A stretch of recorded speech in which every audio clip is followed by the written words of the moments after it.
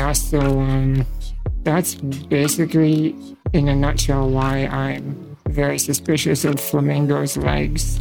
But, how are you guys doing? Jamie's already losing his mind over there. Can't trust Flamingo legs. One of these days, you're going to have to answer these cold opens. All right, guys. Before I answer the cold opens, let me introduce today's episode because we have another special episode starring a guest. Actually, why don't you introduce yourself? All right. Well, my name is Kyle Hanna, and I am deeply honored to be on this podcast. So I guess, how did I get here? Well, 1989, I was born. And no, I'll skip ahead to when I met Jamie and Anthony. Skipping ahead to 2009, I think. It was so long ago now. Yeah, it was the summer of 2009, if I remember correctly. Well, it would have been fall, right?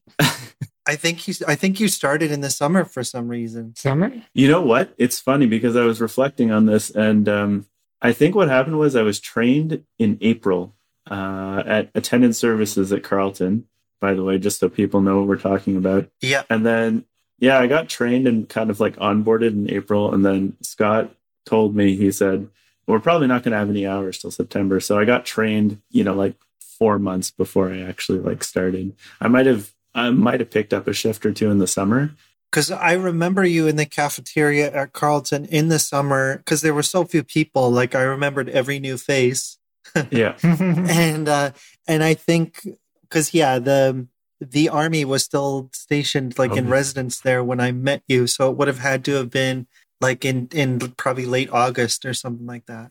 Yeah, so I think I got onboarded. It was great timing in April, just as the school year was ending, and then I kind of started for real in August, and then I worked at attendance services till 2014, I want to say. Yeah, I think that sounds right. I graduated in the end of 2013. Yeah, so I guess that means 4 to 5 years of attending at Carleton. And I also did volunteer with the OPWHL, the Ottawa Power Wheelchair Hockey League. So that was kind of neat. I was reffing there, got yelled at a lot by Tony. Yeah, that was cool too. Because you gave me so many penalties. Yeah, that's true. Well, like Roddy slipped me a 5, so. He wanted to get the best player off. He wanted to get the best player off the other two. So yeah, that's been my that's how I kind of got connected to Tony and Jamie. So 2009 to 2014 is probably like one of the most longest and consistent tenures for people who were like lifers in that position. Yeah. Because most people would quit within like 1 or 2 years at most. I mean, it was a good job. It was fun, and I enjoyed it a lot. So yeah. Okay, well, I have a question that they didn't ask you. Actually, no, I'm going to save it. Let's introduce the movie first because we just watched the movie together. It's, as you can probably tell from the title, if you read the title before listening to the episode, is The Fundamentals of Caring, which is a pretty sick movie released. When was it released, Jamie? I don't 2016. know. I think it was like 2013. 2016. Oh, 2016. Wow. Nice. Bam. Thanks to Kyle for doing this. Kylopedia. Yeah. It's not a thing. It is a thing. We're going to make it a thing. Oh, God. Okay. Yeah, so the overall plot of the movie is like Paul Rudd is an attendant. And Paul Rudd now seems like probably the world's best attendant. True. But Kyle Hanna gives him a pretty good run for his money. The only thing... Not even. Well, we'll find out with this question. I want to ask you a question that the star of the movie asked Paul Rudd, which is, and it's hard to improve on his answer, I will say, but how would you wipe an ass? Saw that one coming. Yeah. I would wipe an ass until it it became as clean as it possibly could be. That's a good answer.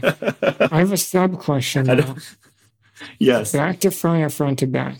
Oh, man. Front to back. Great answer. Is that the right answer? Did I pass? I think so. I think for guys it doesn't matter as much, but I think sometimes you can make some real mistakes going back to front. Yeah, you definitely could. Yeah. So should we give some context here? Basically, the movie is about Paul Rudd getting a job as an attendant for a kid with muscular dystrophy. Yeah, Duchenne muscular dystrophy, which is a degenerative disability. I don't actually know much about that diagnosis at all. What's cool is I don't think we've seen another movie yet on this or covered another movie yet with any form of MD, which my disability is not Duchenne's, and it's not technically muscular dystrophy, but it falls under the umbrella of MD, spinal muscular atrophy. And so it was definitely the closest to my experience of any of the disabilities we've seen in a movie so far, which is pretty cool. Was that representation of that disability okay by you? Yeah, I mean, they did a pretty good job of throwing in, you could see there was a Hoyer lift in the background, and there was a cough assist machine, which Kyle is actually sitting right in front of right now. So, there are definitely, I think they did their homework when they were at least what machines do people use? He wears a CPAP when he sleeps. I wear a BiPAP, which, not to brag or anything, but the CPAP only uses one different air pressure, and mine uses two different air pressures, so whatever, but So you breathe better at night than the main character in this movie?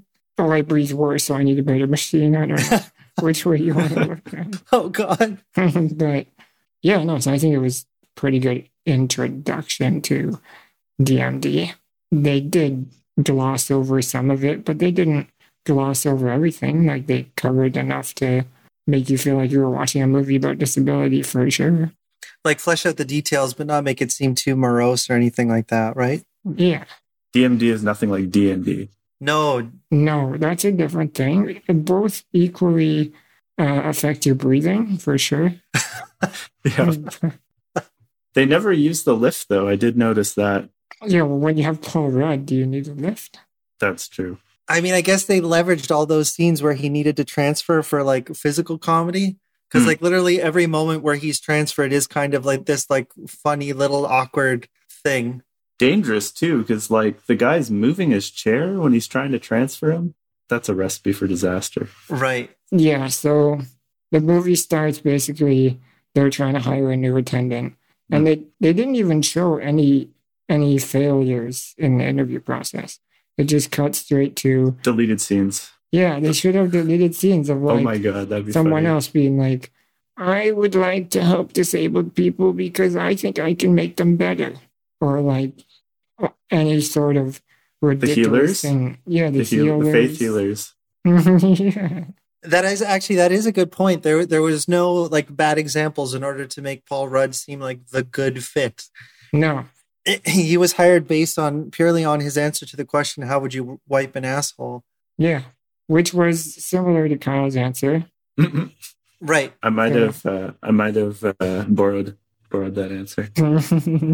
I was never asked that question in my interview. I think that's what were you asked? Do you remember any of your interview process? Not much at all. It was basically pretty generic questions why do you want to do this job, or what do you expect, that kind of thing. And now, after having done the job for 4 or 5 years, what question do you think they should have asked you? I mean, that's a fair question though, about how you deal with unsavory stuff. I suppose it's totally fair. Because they definitely sugarcoat when you're getting that interview process. They're going to say stuff like, do you have flexible hours? Are you okay with I don't even know what they might ask you. Why are you doing this or something like that? It's part of the job though, so yeah, it's a fair question. I do believe there was a member of the attendance services program interviewing me. I can't remember who it was, but I think they did have someone there, so it wasn't just the staff. But yeah. But they never asked you, like, have you ever been peed on accidentally or anything like that? I mean, no, they didn't ask me that. It'd be kind of weird if I had, I suppose, unless I had like a kid or something. But or you just party a lot. Yeah. Party too hard. Yeah, it was actually me that peed on myself. But no, yeah, that was what else would I ask? I guess I would ask why you're doing it. Why you're doing it. I think that's a deceptively hard question. It is. Totally is. Yeah, you may not even know the answer. I don't even know what answer I would want. Yeah, exactly. Tony, I was going to ask you, have you ever attended the interview process for an attendant that would ultimately end up helping you? No, I think they offered me the opportunity when I was living at Carleton, and I didn't really pursue it. Honestly, I don't know what I would ask. Like, unless you're going to just kind of tongue-in-cheek ask the questions like this kid was asking, or kid, he was like 19 in the movie, but like he was asking questions like that, like how would you wipe my ass? And I think that's, I don't know, I don't think I would bring myself to ask that question, but that is maybe the most pertinent question. I think what I would try to do is paraphrase like incidents that I've had with attendants in the past and try to ask them how they might handle a similar situation. Like what? Like, I don't know, what would they do if they were administering your feeding tube and something went awry? Like, I'm not sure exactly what the situation would be, but it'd be something along that vein, right? I think to me, everyone that I've worked with as an attendant, it basically, when they start, that is the interview process. Like, the actual interview is just enough to be like, are you insane? Or are you doing this to steal from me? Or like, do you like to take advantage of vulnerable people? Are you a criminal? Just kind of weeding out the absolute extremes. And then when you start working, I think that's when you're constantly like, okay, part of it is just your dynamic. Like, how well can you handle working together? Because you spend a lot of time together. And so your personalities kind of have to get along enough to.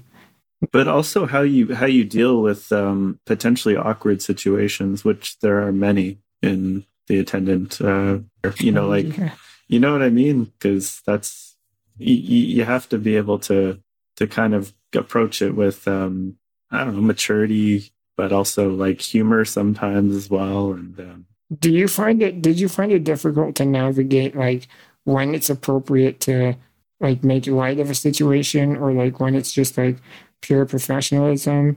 Is it just purely dependent on your interactions with that person in the past? It depends. It depends on who I was with, for sure. But I would always err on the side of professionalism because I think that's a good way to err in that scenario. Yeah. Of the two, but yeah, it definitely depends on who I was around. Definitely different dynamics with different people. Yeah, just kind of let them lead, I guess. And if they make a joke, you can go along with it.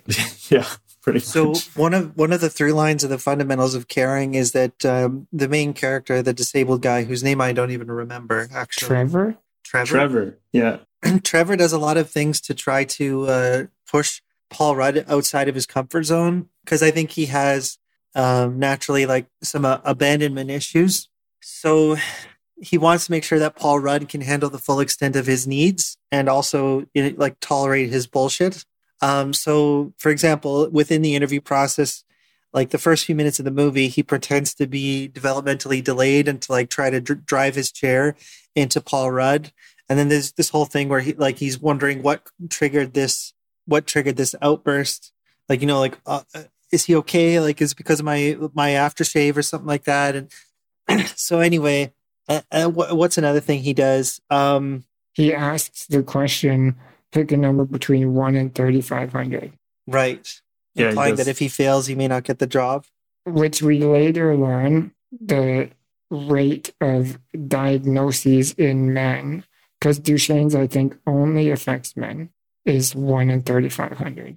So I think he's like probably spent his life locked up in his house thinking, how did this happen to me? Like, how random of a chance is it? I am 1 in 3,500. That's a great point. Yeah. Yeah. It shows the randomness of it and how unlikely it is, I suppose. Yeah.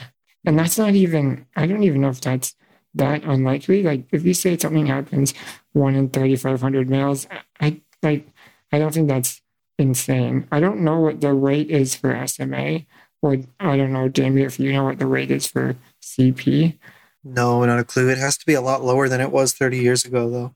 Sure, yeah. But like being able to pick that number at random is pretty much an impossible game. So, I actually wanted to follow on this the interview, and I would say he's testing Paul Rudd's character in these interviews. I was kind of reading about how the actor who plays Trevor trained for this role. And one of the things he did, you would have to research. I guess I should tell people that the actor who plays Trevor is able-bodied. So there was actually a blog post by a guy who helped Craig Roberts research for this role. And I thought that this was an interesting quote that he said. This is the blogger who does have Duchenne, by the way. He said that in terms of feasibility and availability, he's talking about able-bodied actors playing disabled characters. In terms of feasibility and availability, disabled actors cannot always be cast for these roles. But he said, if played by an able-bodied person, the part will have to be played to perfection. Otherwise, it will look inappropriate. And I immediately thought of that opening scene where he comes in and he pretends to be have a mental a different disability, right, than he has. Yeah. And I mean that how do you guys feel that he played that role? And do you think that he did okay given that pressure, I guess? I think relative to the other actors in the film that Craig Robinson was his name? Craig Roberts. Yeah. His performance was good. Like his approximation of disability was not like jarring enough to suspend my disbelief or like take me out of the movie. But I also think that the movie would have worked a lot better if they would have used an actual disabled actor. Because it is sort of, it is kind of obvious that he's not disabled, at least to me. And I can't really quantify why. So as the resident MDer, obviously we've talked about this before, I don't really know what the right answer is. I think if they could have found a person who would have fit the role well, who was also disabled, that's fantastic. I obviously don't know what their casting process was like, but for the sake of like those physical stunts, like you're mentioning, where he gets transferred on and off a toilet, or he's like driving around while Paul Rudd is trying to lift him out of his chair just to basically be an ass to him and test his limits. Or when he pretends to choke on food, for Christ's sake. Right. Or when he pees standing up. Like all of those things, if he was actually disabled, he might not be able to do those, quote, stunts. But then that would have forced the movie to try to figure out a different way of portraying similar scenarios, because all of those situations like could ostensibly like be something that would happen between a disabled person and an attendant. I just think that like if they would like think about how the scene at the end of the film when Paul Rudd finally figures out a way to help Trevor pee standing up, think about how much more it would have worked if it was clear that he was a disabled person, like in real life. I feel like it's kind of like what, when you watch one of the latest Star Wars movies and they use that weird like approximation of deepfakes to like put a dead actor like into a scene. I feel like there's like a similar uncanny valley effect where like your brain knows that something about this portrayal isn't true. And that's kind of the feeling that I had while I was watching the movie. Like just that nagging feeling that, oh, this guy isn't actually disabled. So all the things that are happening for him are not truly cathartic for me as a disabled like audience member, because I know that he doesn't have a parallel experience to me. And we've talked about how like movies are fake and he's an actor and that's kind of the point. But I really think that this movie could have worked with a real disabled person. And I think that's why you and I were kind of like fantasizing about going on a road trip with Paul Rudd. Like, I understand that you watched it and you had some Paul Walker syndrome while you were watching it, but like, do you think that it's because he did such a good job of portraying the role that it was such a believable role that he was able to like make you as a disabled person see yourself in that position? Because if he didn't do a good job, wouldn't it have been just so hard to understand? I spent most of the movie identifying with Paul Rudd over Trevor. Like I kind of felt like Trevor was this like insolent, like little kid who needed to grow the fuck up. Yeah. And he was very, very lucky to have this like paternal figure enter his life and show him that he can do more than what he currently does. You know, like an adult influence outside of his mother to tell him that there is an actual world outside of his disability and that he should be living in it. I don't know the casting process, but I do know that they had a really hard time casting the Trevor character. Yeah, that would be really hard. Yeah, I read that they, had been through like dozens of people, whereas they had Paul Rudd cast well before as the attendant. I mean, yeah, they're like offhand, there's dozens of people I can think of that would probably fit that archetype. Yeah. For Paul Rudd's character, but yeah, to find a disabled actor who can satisfy all of the physical demands of the role must be super, super hard. And I wanted to circle back to something Jamie said. I guess when he was referring to Trevor peeing standing up, there's a scene where Paul Rudd, it's near the beginning, where Paul Rudd asks him, what would you do if you didn't have your disability? And I think he's being kind of cheeky, and he says, I would pee standing up. But it's a thing that keeps coming back, right, throughout the movie.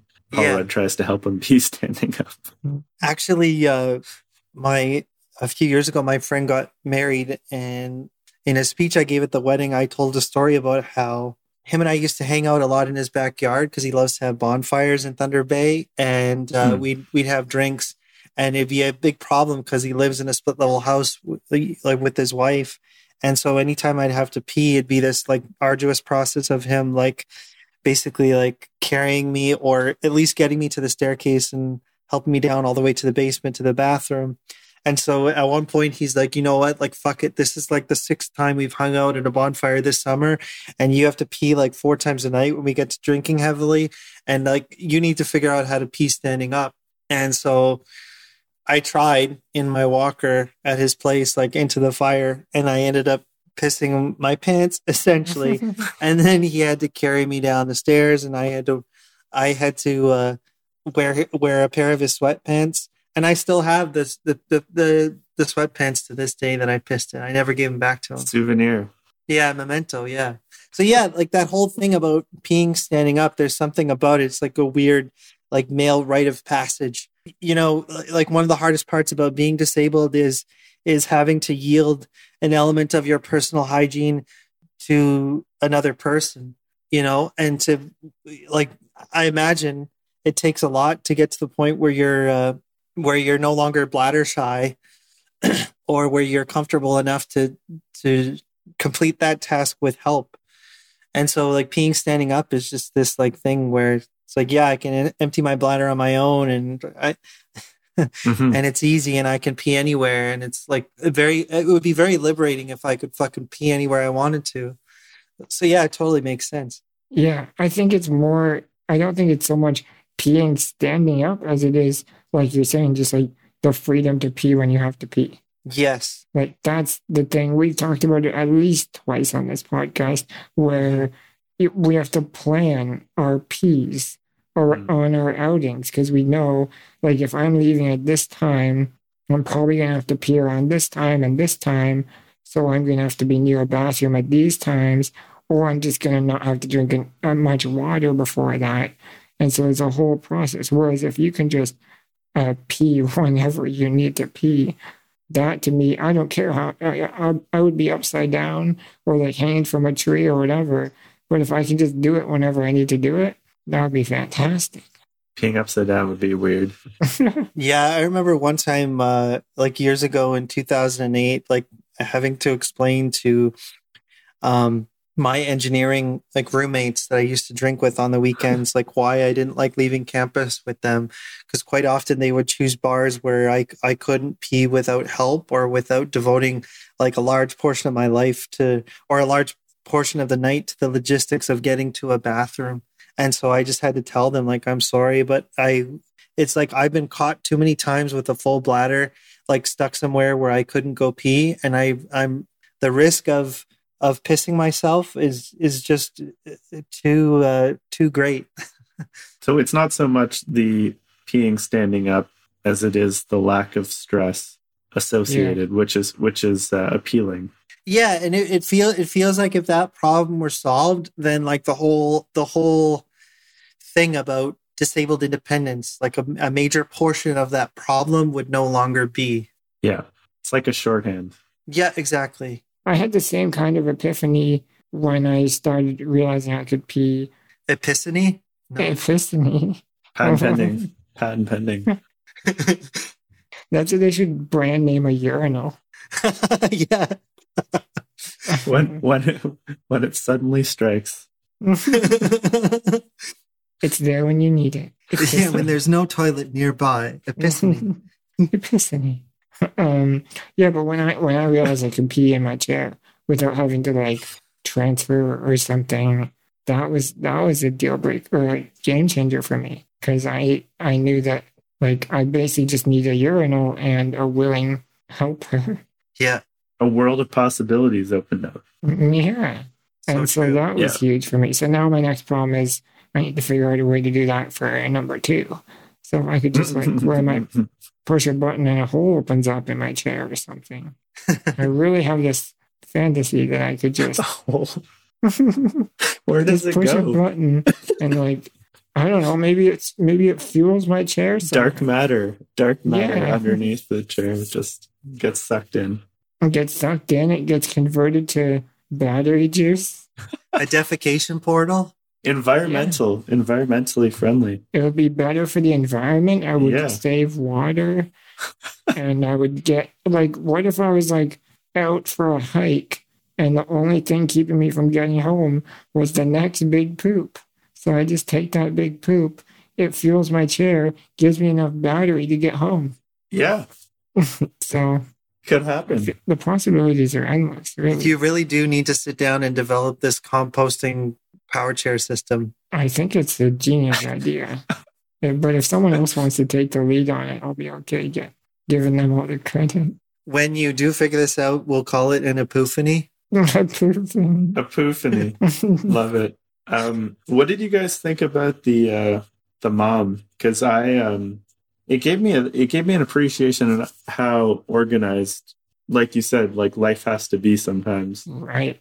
And yeah, like what did you think of her character? That's a very good way to look at it, because I think for Jamie and I, we're so, I don't want to speak for you, Jamie, but like for me, I'm so in the community that to me, that mom is like annoying and overbearing. Yeah, me too. But it is true that without a mom like that, you're often scrambling or just out of opportunity, because you get to an airport and you realize you don't have all the things you need to get on the plane, or all your ducks aren't in a row. And then you're basically always in like stress mode or problem solving, kind of like emergency mode. I would have been freaking out at that first encounter with the mom, where she's basically going through his routine at 200 miles an hour. Yeah. I would have retained 1% of that. And then she's like, okay, bye. But she made a handbook, right? Or something like that. My mom did that too. My mom had a binder. And anytime I had to go to the hospital, she had a binder. She would just grab it and bring it to the doctor. And it had like my whole medical history in it. It had everything that you could imagine you needing when you go to a doctor. And I hated that thing because it was like a big book of why you're disabled. But at the same time, it also is one of the most important things to keep you sane and to also literally just keep you alive. She's a good foil, though, for Paul Rudd's character who's a little more laid back and chilled. It's kind of a cool tension, I think, between the two. Yeah, I enjoy that they didn't necessarily make her a villain. Like it's clearly evident from the moment she's on screen that she loves her kid. And that's kind of probably a pretty hard vibe to strike. Like a movie that we watched previously called Run is all about like a extremely overbearing helicopter mom who won't let her disabled child out of her sight. And she's portrayed like an absolute villain, which she is. And her care is kind of weaponized and like made to seem like a form of abuse. Like too much love or too much control is a form of abuse. And you could potentially even take that advantage here with Trevor's mom. But I think the difference is that she welcomes Paul Rudd, and it doesn't take her too much or too long to yield to this idea of a road trip for Trevor. So she's probably trying to figure out a different way of approaching disability, but that's scary. Like relinquishing control and letting him be his own person is hard. And he's kind of young enough where it's still understandable that she's like that. But if Trevor was like 30, then that would be a fucking problem, you know? But like my parents in general are not overbearing. Like if my parents go on a trip, for example, like they'll basically just like set out a toaster oven and put some frozen food in the fridge and tell me like, you know, good luck, which is fine and cool and everything. But the problem with kind of like itemizing and creating like a very structured schedule around a disabled person's life is that you kind of risk the dynamic where they never quite figure out these things for themselves, and they get too sort of used to the rhythm and the execution of their routine by their caretakers. So they're not even really aware of the kinds of decisions that other people make on their behalf. So they can end up in situations where, you know, they attempt to travel on their own, for example, and forget a whole bunch of things about, you know, the logistics of getting somewhere with their chair, because typically they're with their parents or with the people that make these decisions for them. And I found that was a major issue for me. Like when I was at Carleton, I had to rediscover the notion of object permanence. Like I didn't realize that like I didn't actually clean up my own environment enough on my own, because my dad just kind of does it like silently. He's like a silent Hoover. And my mom is too. They're like kind of cleanliness Nazis. And so my space would always be like ready for me. But then when I lived on my own, like that didn't happen. And then I had, you know, have occasionally some depressive tendencies, which can lead to messier spaces. And so I had to realize that there were several things about my own needs that I was not taking into consideration by myself. And I had to start doing that and taking ownership of those needs. And so, yeah, she's a good character, but Paul Rudd is also an awesome person to try to usher Trevor into the next phase of his life, which is, you know, early 20s and like young adulthood. She gave him the perfect, cozy, protected, bubble-wrapped lifestyle, but then he eventually got to a point where he's like, if I keep living like this will be you can easily just see where your life is in 30 years. Yeah. And I think when he realized that, he's like, oh, I need to let myself out of this cocoon that is, you know, safe, and probably not much bad can happen to me here, except probably early onset diabetes from all of the waffles he eats. But then eventually he realizes, like, there's got to be more to life than watching everything on his TV. Seriously, though. Yeah. Those waffles, come on. Yeah, but that's something I remember at Carleton. Like, you know, there was the cafeteria style meal plan at Carleton where, like, if you're young and dumb, what you would do is, like, eat pizza 4 times a week. And then the freshman 15, you'd have to accumulate the freshman 15 and realize the importance of other food groups, hopefully. And I remember, like, I went through that myself as a client and some people that I lived with. It did seem strange, and I think we brought this up when we were watching it, about how, like, she does have everything so perfectly coordinated and ready to go at any given time. Every part of his life is so well structured, except he's eating garbage for breakfast every single day. Yeah. And, like, why is it that is the thing that she's letting him be loose on? Well, I think she addresses that. She says that I'm tired of, like, fighting him on it. So it's part of his like stubbornness too. That was grilled cheeses for me. My mom was like, tried to like keep me, and I was like, I'm gonna eat a grilled cheese. That's gonna be my. But I used to think that they were called grilled cheeses. That's girl cheese. Yeah. I used to only eat fish sticks from about age 3 to 5. Like that's the only thing I ever wanted to eat: fish sticks and frozen peas. Are you saying sticks? Sticks, yes, sticks. Okay. Not genitals. Sticks. Yeah, like the fish sticks.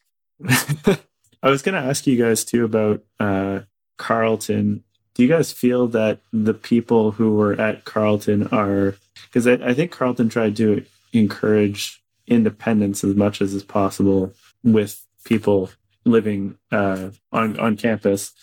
Did you feel that the people who were living there were more independently like minded than maybe a sample population of the people with disability? That's a really good question. Yeah, I asked that because of Trevor at the start is clearly not. So I think it forces you to, like Jamie's saying, like to kind of take back control of your own care, because you're growing up and you're living at home and you're used to just your parents having all this stuff set up for you. And then you have to quickly realize that, like, yeah, you're going to have to buy your own groceries and prepare your own food. But even more is like tell people how to shave your face or like put on your shirts or whatever. I never had attendants growing up. So like I didn't have any care workers coming in until maybe like a year or two before I was going to university. And that was only because I knew, or maybe my parents knew. I think it was ultimately them that said you need to do this. But they hired someone because they knew I needed to basically practice directing my care, because my parents had been doing it my whole life. And I had to eventually learn, like, when someone comes in, so I need something, I have to be able to explain to them how to do it. So yeah, I think for me, it made me very aware of the steps that were required and all of the little steps, even within that, to be able to be independent. I just wanted to say, I just wanted to affirm that, Tony's not blowing a lot of hot air. It's like one of the things that I respect about how you cope with your disability is that you do know exactly how to account for your needs. And I've said this before on the podcast, but it's a thing. Yeah, it's almost like a protection thing. Like, I know that I really believe that the quote severity of my disability is bad enough that if I didn't have that ability to kind of have everything ready, or at least the ability to explain what I needed to be ready, then I probably wouldn't be able to be functional living alone. And so, like, it is a big part of my, maybe even my conscious thought process, is to just make sure that I'm always kind of ready to go.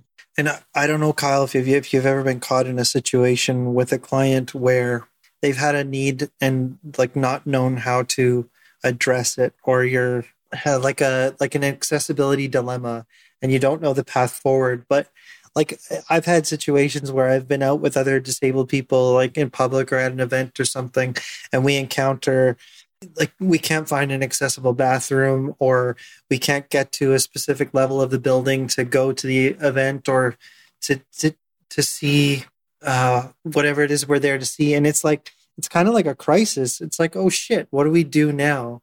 Like when you get the sense that you could have pre-planned for this thing, it really feels like a missed opportunity or a failure on some level. And it's not always clear where to ascribe that failure. Like obviously that's a byproduct or a symptom of living in an able-bodied world or an ableist society, but it's still an inevitable thing you have to cope with when your experience is not that of the majority.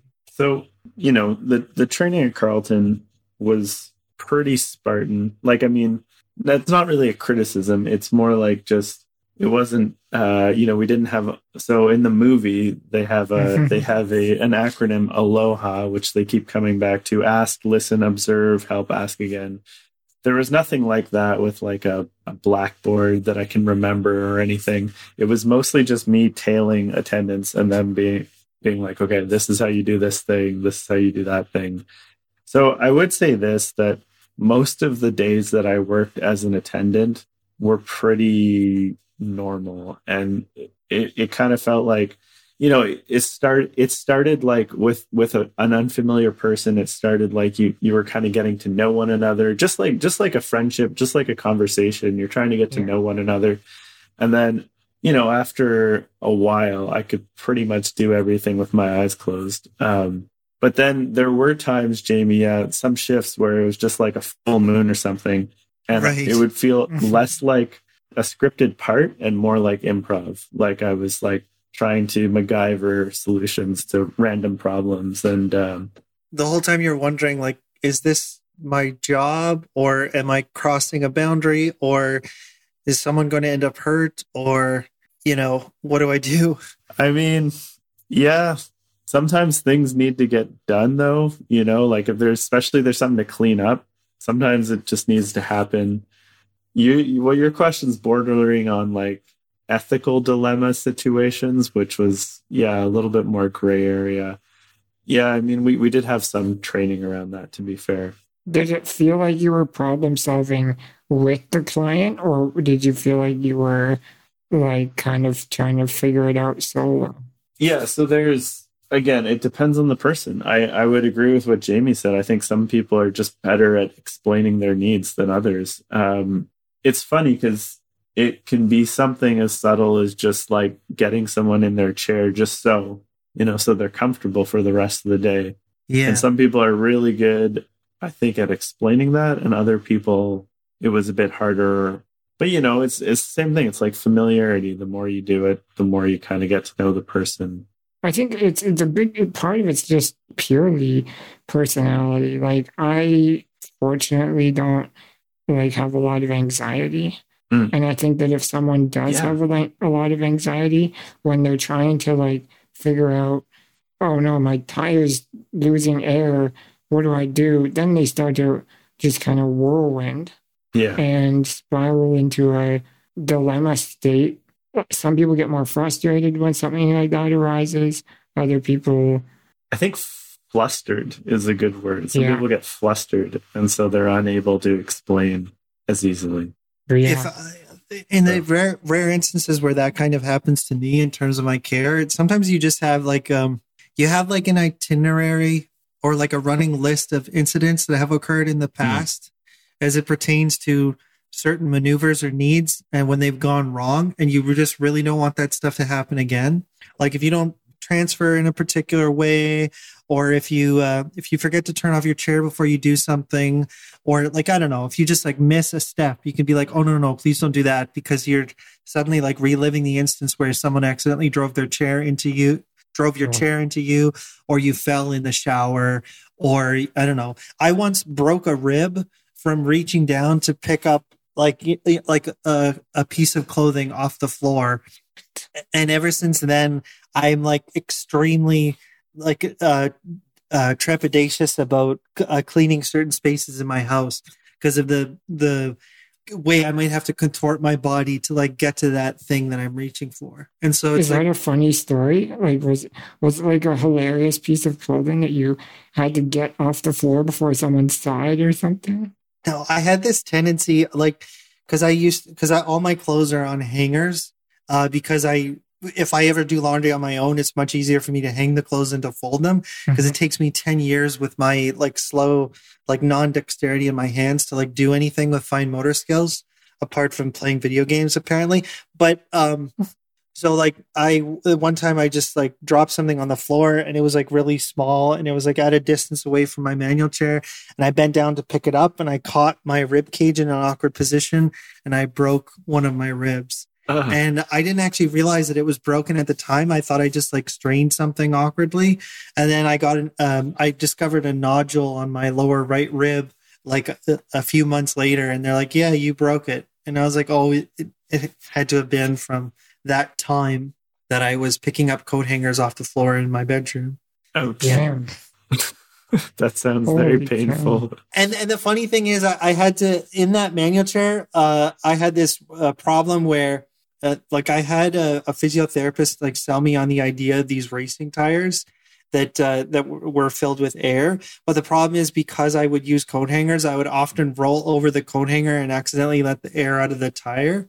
And so it took me years to realize that I actually needed solid rubber on my manual chair. But after that, it significantly reduced the amount of times that my friends had to lug me over to Canada Care Medical to pump my tires, which is a thing that happened so often that I would have to buy them lunch every time it happened. So we've introduced the characters in the movie. Yeah. But essentially, this kid is stuck in his house because his hover mom has kind of locked him there. And she lets him watch TV. That's basically all he does. I think he's probably finished high school because he's 19. And he's maybe isn't going to college because his mom has told him that he can't handle attendant care. Or maybe he can't because it is hard to find an accessible place to live in university. Carleton was basically the choice because of attendant services and not really because of the program. I looked at other schools first, and then I realized it would be such a headache to get the care that I needed that I just went to Carleton and then picked a program.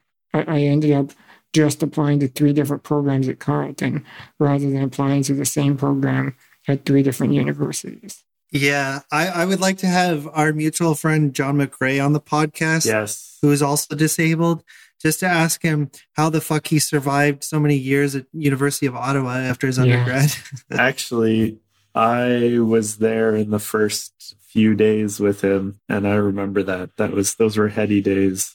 Yeah, that was a real crisis at the start there. I'm sure he figured it out, but it must have been quite a fucking ordeal. That was definitely some improv days for me. Yeah. Yeah, good for him for taking that and being able to say, okay, well, this is the program I need and I can't do it at Carleton, so I'm just going to have to find my way through. They were not set up, though, U of O, at all. I feel like they're still not set up even after that. That should be a source of embarrassment for learning institutions. Yeah. Oh, we can't have disabled people. We should do something. Yeah. The opportunities for disabled people to seek higher education have probably been made 1,000,000% better from a global pandemic than anything else, which is pretty fucking sad. That's a very good point. Even just employment in general. Yeah, no shit. So because of all that, this kid is stuck at home, Trevor, and he watches the news. And I think because he's got a very dark sense of humor. I don't think it's off-brand for him because it makes sense just based on the circumstances leading up to where he is now.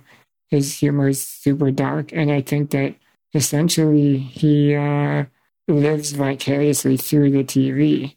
And he watches these news clips on various things like the world's deepest pit and the world's largest bovine and just ridiculous things. But because of his sense of humor, he has a map where he's like, I want to go. But I don't even think he wants to go. I think he just marks down. It should also be mentioned that he's British and that his mom moved to Seattle, I think it is, for a job.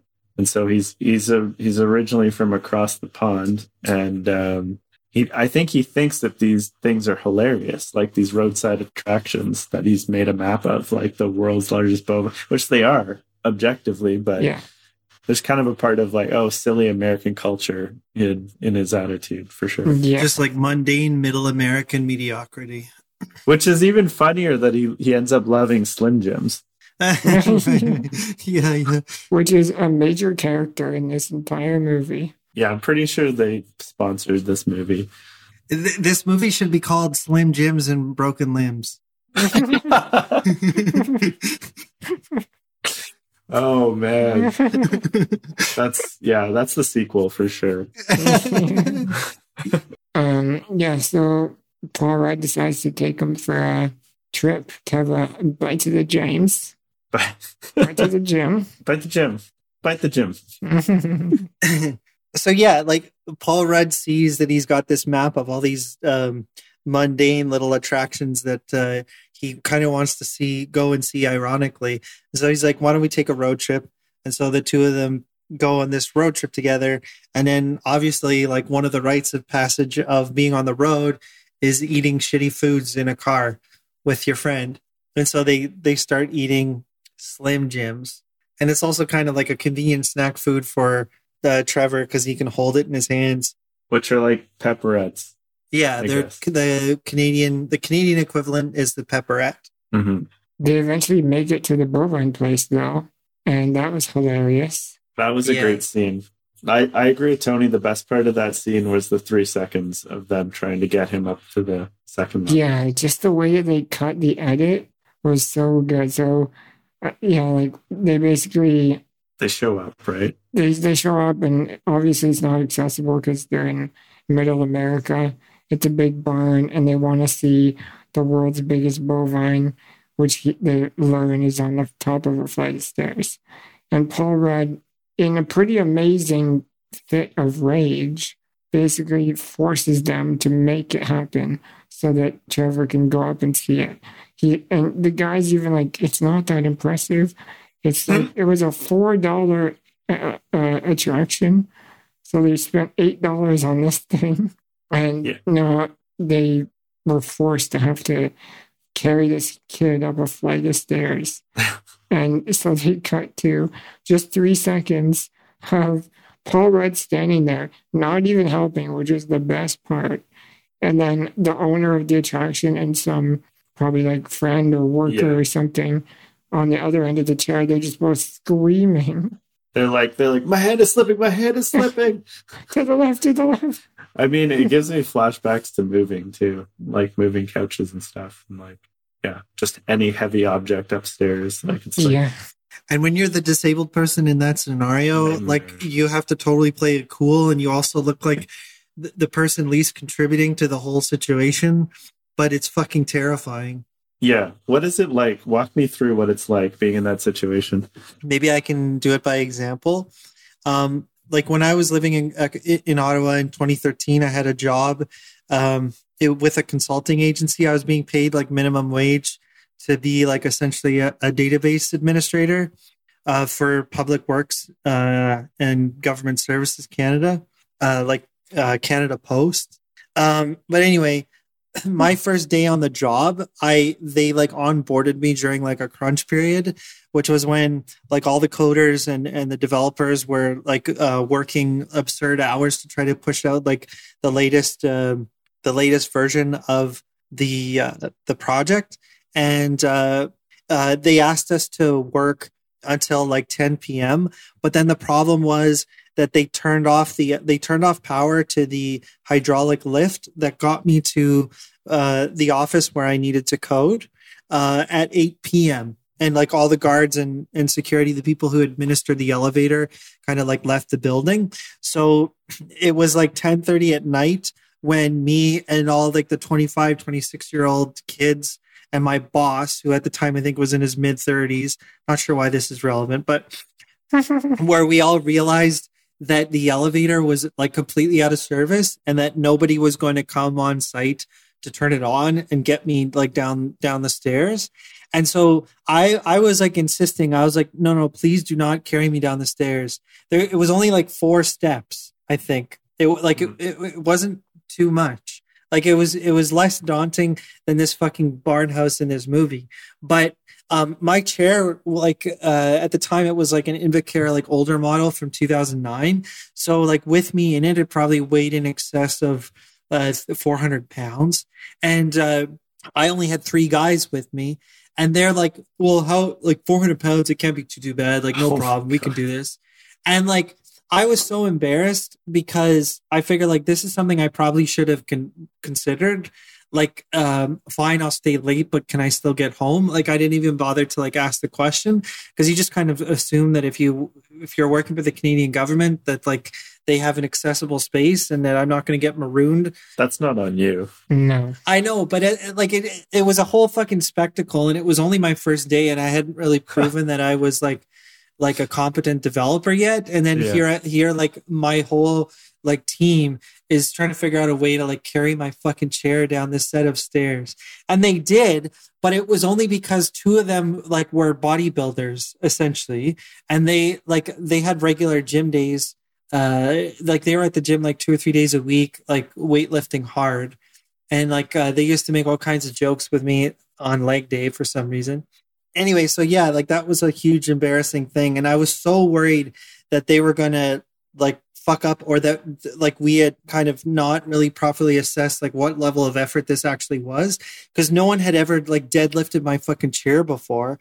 So I also didn't know if something could have broken, or if they would have like disengaged the brake. And like everyone underestimates how heavy these chairs are. They always do. Like they always think like, oh, how heavy could it be? Like the person inside the chair is harmless. This can't be that much work to get them like out of this situation. What was going through your head in the time where you were hoisted to the time that you were set down 4 steps later? Like, you're basically just thinking like fuck the whole time. And you like feel so guilty because you can't take on any part of the weight yourself. You're actively contributing to the weight of the situation, and you can't alleviate any of it. Like all you can do at the end of it is pat them on the back and say thank you. And you're really hoping that doesn't set a precedent for for subsequent interactions you're going to have with these people. Yeah. And so I basically spent the rest of that internship like trying to figure out how I could lessen the load on them, figuratively speaking. If I had a picture of my face during any one of the times that I've been carried up or down a flight of stairs in my chair, it would be one of those cartoon things where your eyes are like bugged right out of your head and your head is spinning around 180 degrees both ways. And you're just like, it's like a submarine on alert. Is there any part of you though that's just kind of like resigned and it's just like, well, this is how I go. It's out of my hands now. Yeah. But you do have to force yourself to give up some control, because basically my role is always just making sure that they're holding on to appropriate parts of the chair that I know won't snap off. Yeah. And then also like make sure my chair is turned off, because I don't want them to hit the joystick. Oh man, that would be Because everyone's like, okay, well, like where can I grab? The natural instinct is to grab the armrest, which for mine freely flip up and down. So that has no bearing on being able to pick up the chair. So you have to instruct them on the parts where they can hold them. But the other thing is you kind of have to be the calmest person in the room. Yeah. So that you can lead them into like, okay, well, this is what you have to do. Because if, like we said before, if you're freaking out, it doesn't help anything. It just kind of makes everyone's anxiety goes up, and it really doesn't help. So you have to, even if you're faking it, you have to act like you know exactly what to do in the situation. Fake it till you make it to the bottom of the stairs. The number of times I've had dreams, though, that I can take stairs, it's like one of the recurring dreams I have. And sometimes it's not even just walking down the stairs or my wheelchair rolling. It's like I have had recurring dreams where all I do is take a run at a flight of stairs and drive like full speed towards the top of a flight of stairs, and then just somehow like the Dukes of Hazzard land on the floor. This is so funny. I just Googled what stairs mean in dreams. And it says in this one, dreams are about climbing stairs are almost always a good omen. It means that you have decided to put efforts in order to achieve your goals. But I wonder what going downstairs. Yeah, Dukes of Hazzard down the stairs. What is that? I don't know. I'll Google it and I'll get back to you. Yeah, so they basically cut to just 3 seconds of everyone screaming. And I have had shots in my life if there was a video camera on at the time where that's exactly what's happening. I've talked about it on this podcast before where a group of friends were carrying me up a flight of stairs and someone's hand started slipping and they were just screaming, I need help, I'm slipping. And someone else had to go and like take both sides. And that is a terrifying moment because at that point you do kind of resign yourself. You're just like, all right, well. It's been a good run. There's also a part of me that is worried that I'm going to give like someone back or shoulder problems for the rest of their life. Like I'm going to put them in physio because of the one instance where they had to carry one part of my 300 pounds. You'll put them in a wheelchair? Yeah. Like I'm in some way weirdly contagious. Google is a weird thing. It says it could mean you don't have luck in love. Going downstairs. It could mean you've been overlooked for promotion or failed exams.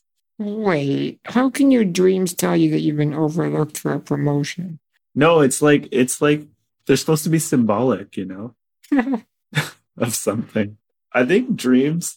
This is my unscientific take on dreams that I've heard from random people.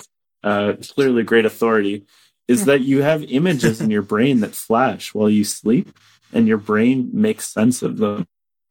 Maybe the images are random, but the meaning you attach is what you're going through in your life. Anyways, that's my amateur, uninformed opinion. And it's right. It's fact. I will stand by it, defend it to the death. I'll believe it. I still haven't heard from any devotees after the first episode. So maybe I keep going down flights of stairs in my mind for that reason. Thanks, Google. What else does he... Okay, so what did they do? Oh, yeah. They're going to the pit, and then they go visit his dad. I found that scene was, like, comically... The dad was comically, like, bad. Like, he was, I think I said, a caricature of just a terrible person. I think what I like about this movie is it does nuance pretty well, but that dad character had absolutely no nuance going on. It was like, basically he goes to see his dad, right? Who had left him when he was 3 and he got the diagnosis of Duchenne, and he goes and drops in on him. His dad had been writing him letters this whole time. And I guess Trevor takes a letter to his dad, who works at a car dealership, and he's like this big shot car dealership guy. And his dad says, "Oh, his name is on the door." Yeah. He says, "Oh, I didn't write those letters. It was your mom that wrote them." And then when he's trying to cheer him up, he goes, "Do you want some money?" Yeah. Which is like both really sad, but also just hilariously like dumb. It's unfortunately relatable to me. But anyway, long story short, my dad paid me money to never see me again. Oh, damn. So it's not a caricature then. This shit is real. It definitely sounded like he was doing a bit like, who talks like that? Yeah. Like even just, like, I don't know if that's his actual voice in real life and that's how he sounds in every movie. It sounded dubbed, right? He didn't seem like the type of person that Trevor's mom would have bumped uglies with. But he did seem like the type of person that if she did, he would have left. Yeah, right. Maybe they bumped uglies and then he pieced out. Although he pieced out when he was 3. So that whole scene might have only worked like if he had it, like with the dad being that emotionally distant. Like, because then you could kind of like accept that he's not in Trevor's life or whatever. But he was like, he seemed so like out of like a fish out of water in that scenario, like not knowing how to react to Trevor trying to reach out to him. Like, it's almost like he didn't even think of himself as a father. Like, that was just something that happened and it's over with. And he's like, I'm sorry. All I can do is give you money. Like, see you later. Well, he was also so cold in his response. He was like, yeah, so your mom always told me I should write and I didn't write. So, like, there was no remorse or anything. It was just like, oh, like, I'm sorry that you came all this way. I really don't think you should have because I honestly don't care. Right. Yeah. But also making him an idiot kind of absolves the movie of having to have a scene where he explains why he didn't really want to raise a disabled child. Right. it's kind of explained in that he's an idiot. Yeah. Right, exactly. So maybe he is actually the best caricature that they could have had. Yeah, true. And he's a car salesman, which is hilarious. Anthony, did your dad ever apologize to you, like, outside of his wallet? No, but I did buy 007 for N64 with the money he gave me, so I feel like everything was fixed. Right. I mean, that is an amazing game. James Bond, teaches you all you need to know about life. Yeah, it was probably the best game. I identified heavily with Oddjob. Because you're always throwing your shoe at people? It wasn't my hat. I forget. No, the shoe was Austin Powers. Oh, the shoe is Austin Powers. The hat was James Bond. Right. The hat is canon. Oh, man. Yeah. But it was one of the couple. There's two moments in the movie where Paul Rudd and Trevor. Paul Rudd's character is Ben Benjamin. Also hilarious. What? Seems like bad writing. Yeah. Well, that's the name in the actual book too. Yeah. What's with that? Jesus Christ. Could have been. Apparently, the writer has been compared to Charles Dickens. So. on Wikipedia, though. According to Wikipedia. Wikipedia, the great critic. Yeah. But it is one of their two fights, and this one. Yeah. The first one was basically Paul Rudd being like, "You're a dick," and I don't care that you're in a wheelchair. You still can't be a dick to people, which is great because like people do get away with a lot when they're in a wheelchair. And Paul Rudd was the perfect attendant because he very quickly realized, oh, this is just your everyday person, and I'm going to treat him no differently than I would another 19-year-old dick. Hold on a minute. Kyle, did you ever have that conversation with a client where you're like, I know you're in a wheelchair, but don't be a dick to me? Oh, I don't know. I wouldn't say that to like anyone real. Well, no, I would say that to some people, I guess, but no, like never like that. Okay. Yeah. It's a bit tough because like I mentioned earlier, I always tried to be kind of professional when I was doing my job and treat it as such. And so I think that if someone was being a dick, I would do my best to kind of take it in stride.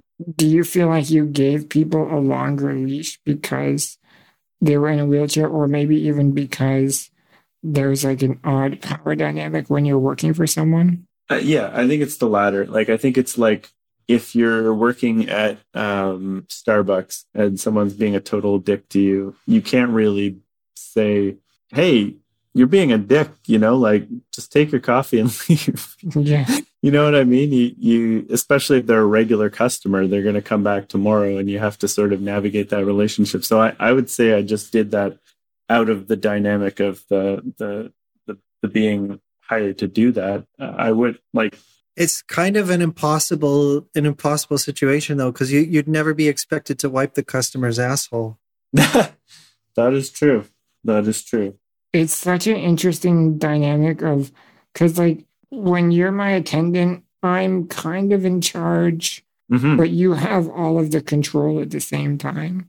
Like you can at any point, refuse to do something or do something poorly on purpose.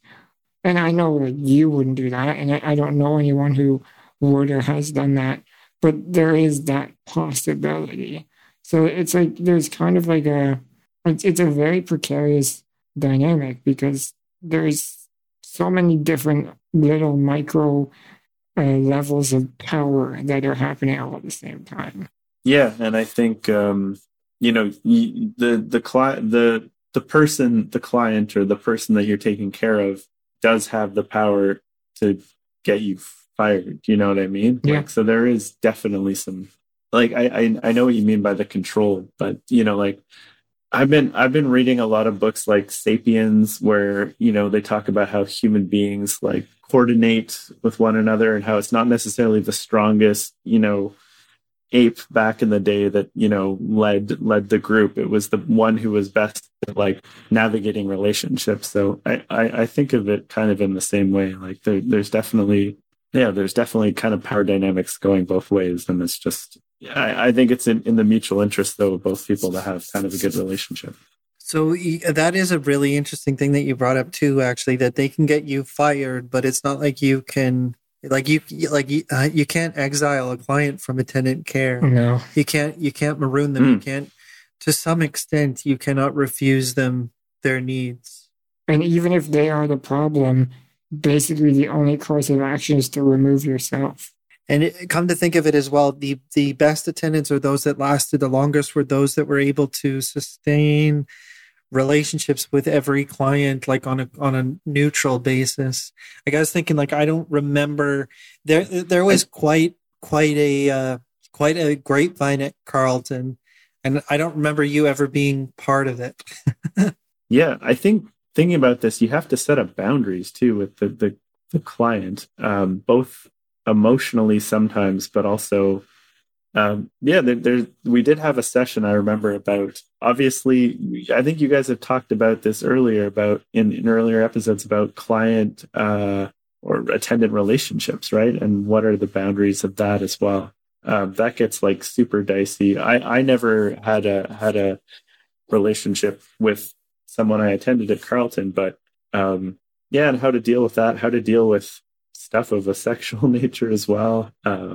All those issues are, because technically if you are the attendant, you are supposed to like aid with that stuff. So where's the line and what you can and cannot ask an attendant to do? That was always kind of interesting. I didn't really get tested too much on that front, but it would definitely be something that would have come up, I would assume, at Carleton. And well, like if you were to date a client and then things didn't work out, and it was a bad breakup and you didn't want to see that person again, like we're saying, like there's no way for you to get them out, so you have to quit your job as a result. The attendant gets fired. I think that was the understanding, is if you had entered into a relationship with someone and it didn't go well, you need to go, because they can't like the person there can't go, but you just need to go. Like they'll hire another attendant.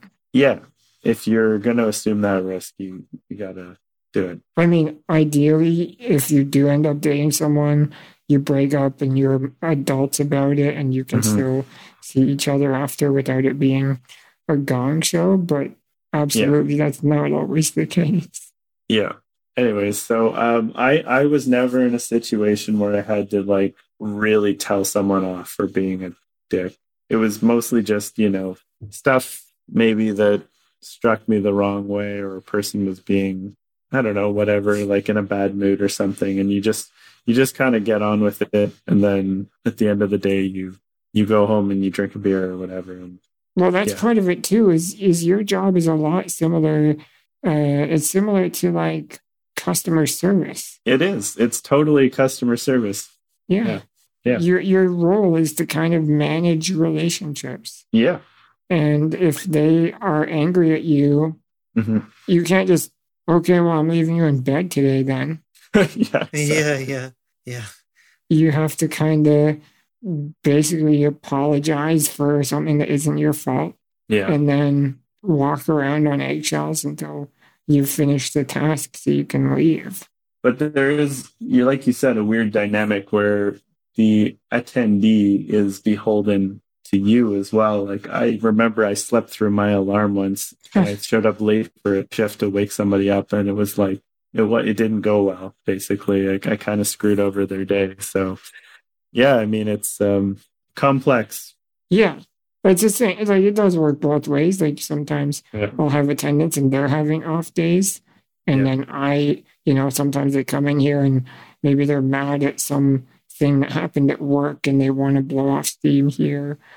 And it could be something completely not related. Maybe they just slept in or aren't feeling good or whatever. But it is kind of mutually customer service. Like you are handling a relationship in a precarious balance, because I've definitely, as a kid, been a dick to my mom or something while she was getting me up in the morning, and then she'll just like, all right, fine, and walk away and just leave me in bed. And looking back, I for sure deserved it. But when you're in that situation, you're like, you can't do that. You can't just like leave me here. Usually my dad would end up coming in and finishing it up. Like, well, I guess you said something today. It's both customer service is both an imperfect and perfect way to describe it in a way. Because, I mean, it's not exactly like your typical what you would picture customer service being, because it's like people's lives and livelihoods that you're affecting. But it's, it's about relationships. It's about being diplomatic. I think that would be a thing I would ask at the interview, like explain a time where you had to be diplomatic. And just being a people person kind of. Yeah. How do you handle people that are being mean to you?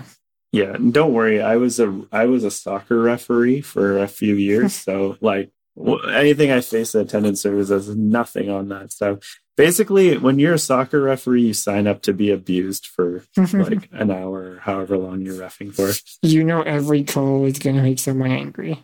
Oh yeah.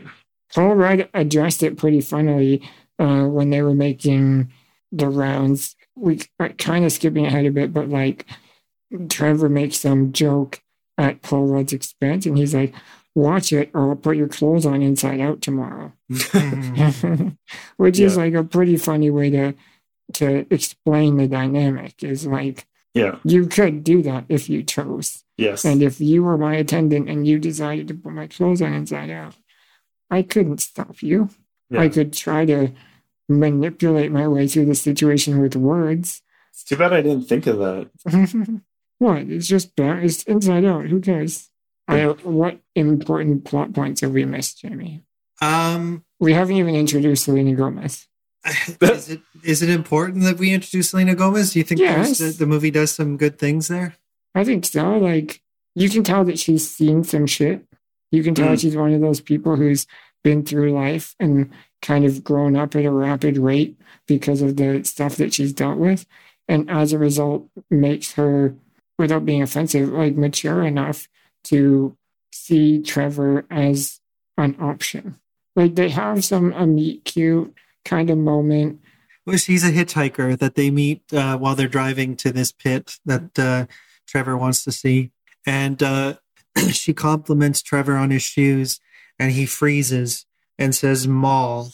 And then Paul Rudd realizes that he's going to have to take this opportunity to teach Trevor how to interact with women, because he's had, like, there's been an absence of a positive male role model in his life. So he's going to have to take the reins. And absence of women. Right. Well, yeah, that too. So, you know, Paul Rudd takes the initiative to ask her if she wants help to where she's going. And then she gets kind of roped into this adventure to go to the pit together.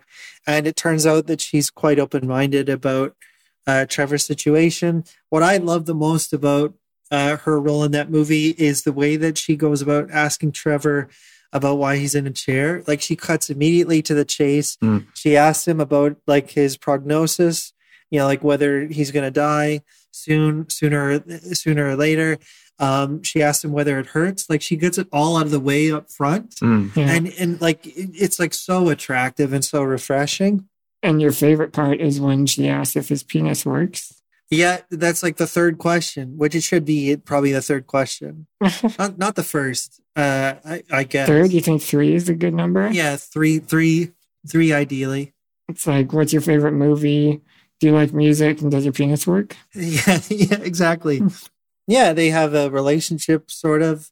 They kind of, there's some romantic tension there, and it's believable, which is cool. But I think it's totally coming from her end. That it's because they're both dark. They both kind of have like a sort of nihilistic sense of the world. Yeah. And yeah, they work and they're a believable couple. Their on-screen chemistry is pretty good. She's a very good actress, especially in this role. Yeah, she reminds me of like Ellen Page, kind of like Ellen Page caliber of presence on screen and comfort in front of the camera and like organic line delivery and like just cool. She's just cool. She definitely like pulls the narrative or the story along sometimes. Like when they're having that fight after Trevor goes to see his dad, and then that, you know, Trevor's like, we're not going to the pit. And Paul Rudd's like, fine. And then Selena goes like, no, we're going to the effing pit. And then that sort of pulls the story along. And then, of course, the pit brings everyone together. A lot of things happen at the pit. Yeah, the pit is the culminating moment. We forgot to talk about Peaches, who they pick up as well. Yeah, I just kind of thought of her too, and she doesn't really add much to the movie. Well, except for in the pit.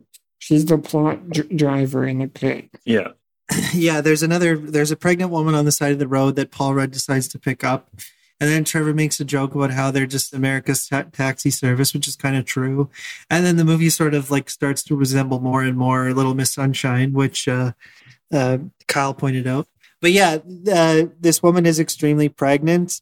And we didn't really mention the fact that Paul Rudd is like... Is it a widow if you lose a child? Anyway, his child died. And there are suggestions that he got the gig as an attendant to try to kind of cope with the loss of his child. Anyway, this pregnant woman sort of like ushers in like Paul Rudd's ultimate healing process from this great loss, because he has to help her give birth to the child at the end of the movie. And because she makes him talk about the joys of parenthood and just sort of like confront his pain over that incident. So yeah, like every character in the film is utilized to the utmost effect, even the deadbeat dad. And then the last epiphany of the movie is Selena Gomez's character. Her dad was kind of following him around for the whole movie, and eventually she decides to go with him for the rest of the trip, which is obviously devastating for Trevor, because they were getting to a point where they'd been on a date at a diner, and things were definitely building. The tension was building, and there was real chemistry between them, which is great, because it was probably, I would argue, that of all the movies we've watched so far for this podcast, that was the healthiest relationship between an able-bodied person and a disabled person. That's a very good point. I mean, there aren't a lot that we've covered where there's an interable relationship. I mean, there's at least half a dozen, which is a good sample size, I would think, for us to speak with authority on that fact. Yeah, but they've all had some weird, like one of them was doing something creepy or weird, or it just didn't feel as wholesome and genuine as this relationship. Is in the other movies, are the attendants the romantic interest of the person with the disability? Because I was thinking it would be different if Paul Rudd wasn't there. You know what I mean? And it would be a different dynamic going on. And she was forced to do all the care? Yeah.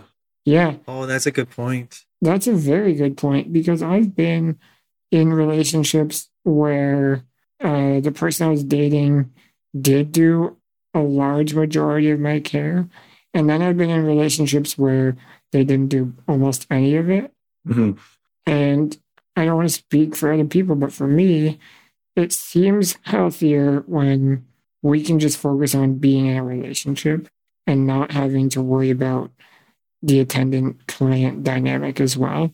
And obviously, they don't view you as a client, and you don't view them as an attendant when you're doing that. But like we've said, there are some... in relationships where the person was doing my care, if we get in a fight or something while they're getting me up in the morning, then they have to continue out of like a weird obligation to keep doing that, when the healthiest thing is to just remove yourself and take a breather and, repair and come back later. So for me, it definitely is healthier when the person I'm dating isn't responsible for all of my care. But that said, I usually do look for someone who is able to do it in case, we're like on a trip together or something. Yeah. Sometimes you want to be just the two of you. Yeah. But you're right. Paul Rudd, first of all, he's a great wingman. Yes. Oh, yeah, absolutely. Is there a better wingman than Paul Rudd? I don't know. Oh, God, no. And second of all, yeah, they do have just a very healthy... Overall, I think even though everyone is on their own journey, they're kind of all they have their own set of problems that they're working through. they all have like a fairly healthy dynamic with each other. Yeah. It makes sense why they're together. Mm-hmm. Yeah. All three characters, I'd say Paul Rudd's, Craig Roberts, and Selena Gomez's, they all have a character arc. They all grow during the movie. Yeah. And Peaches has a baby. Peaches has a baby. That's Peaches' contribution. So yeah, in the final epiphany, Paul Rudd realized that Craig Roberts' character Trevor is sad because Selena Gomez is leaving, and he decides to make his day by helping him, because throughout the movie he's been trying to help him piece Stanley up, and it's always been a hilarious catastrophe. Yeah. But this time he sees the stretcher, the plastic evac stretcher that the ambulance was using to get Peaches out with the baby, now is free. And so he uses it in a moment of pure social engineering, somehow manipulates these ambulance drivers to let him use their stretcher, props up Trevor on it, and holds him up at the railing overlooking the world's largest pit so he can pee standing up off of into the world's largest pit. Yeah, and I think they yell and scream, and there's people like looking up above at them. I think, honestly, though, if anyone could pull that off, it would be Paul Rudd. It's kind of like the camera's moving at 360 degrees, and it's kind of like it reminded me of Titanic. The scene in Titanic when he's like the king of the world, except he's like pissing into the largest pit in the world. This is the greatest piss in the world. It's a similar feeling of ecstasy. Kyle, is it everything that they chalked it up to in the movie? Peeing standing up? Yeah. It's pretty great. Yeah, it's pretty great. Yeah, for sure. It's one of those things that I guess is taken for granted now, but it's just like a nice luxury, or it's a nice way to do things, I guess. I've always wanted to piss off the end of a boat. Off the end of a boat? Yeah, because like I've been fishing a few times with friends, and I just like hate the moment where I have to like bring out a urinal and like tuck myself away and like pee in seclusion. I just want to piss off the end of the boat. You guys ever peed in water before? Peed in water? Like, yeah. You mean like in a pool? I meant like I'm thinking in a lake, pool, I don't know, or whatever. I'm so scared of pissing my pants that I can't let myself pee in like foreign environments in general. If it's warm enough, I can pee in the water.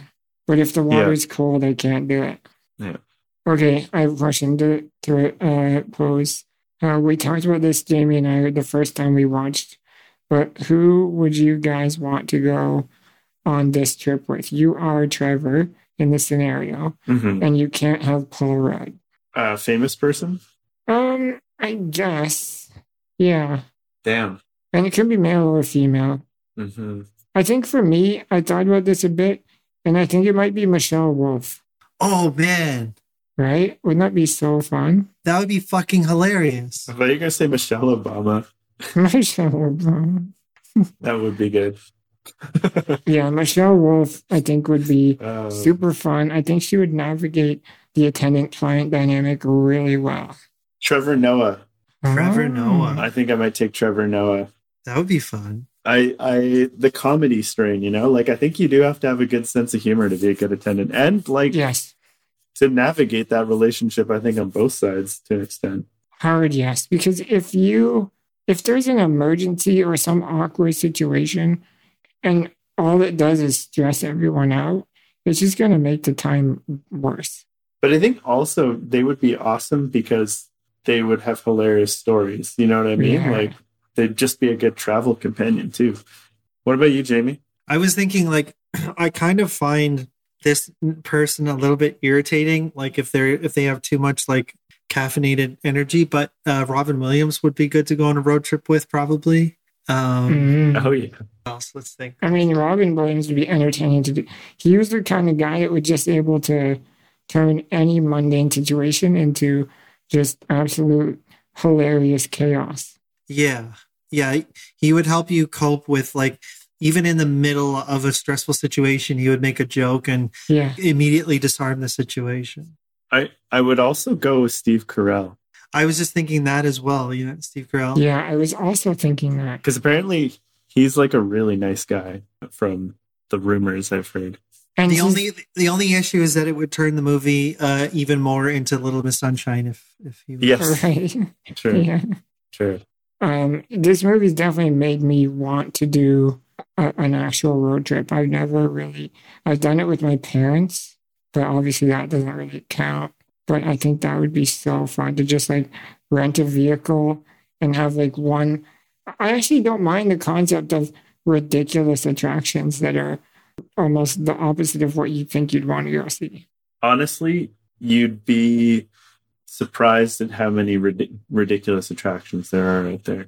Yeah. And I mean, and maybe this goes without saying, but the whole point of the road trip is the road. Yeah. Once you get off the road, it like things kind of get lame unless you like, yeah, I don't know. Just being in a car with your buddies and having nothing else but your friends and like some gross junk food to like distract you is like the perfect situation for laughing and bonding and fucking around. It's great. What would be your snacks, Tony? It would just be like so many different varieties of chips. Yes. Oh yeah, you're a savory person. You never have sweets, you weirdo. No, I would be over the sweets immediately. It would be just like what? Yeah, just various flavors of chips, from Packy ghost pepper chips to sweet chili heat Doritos. Oh yes.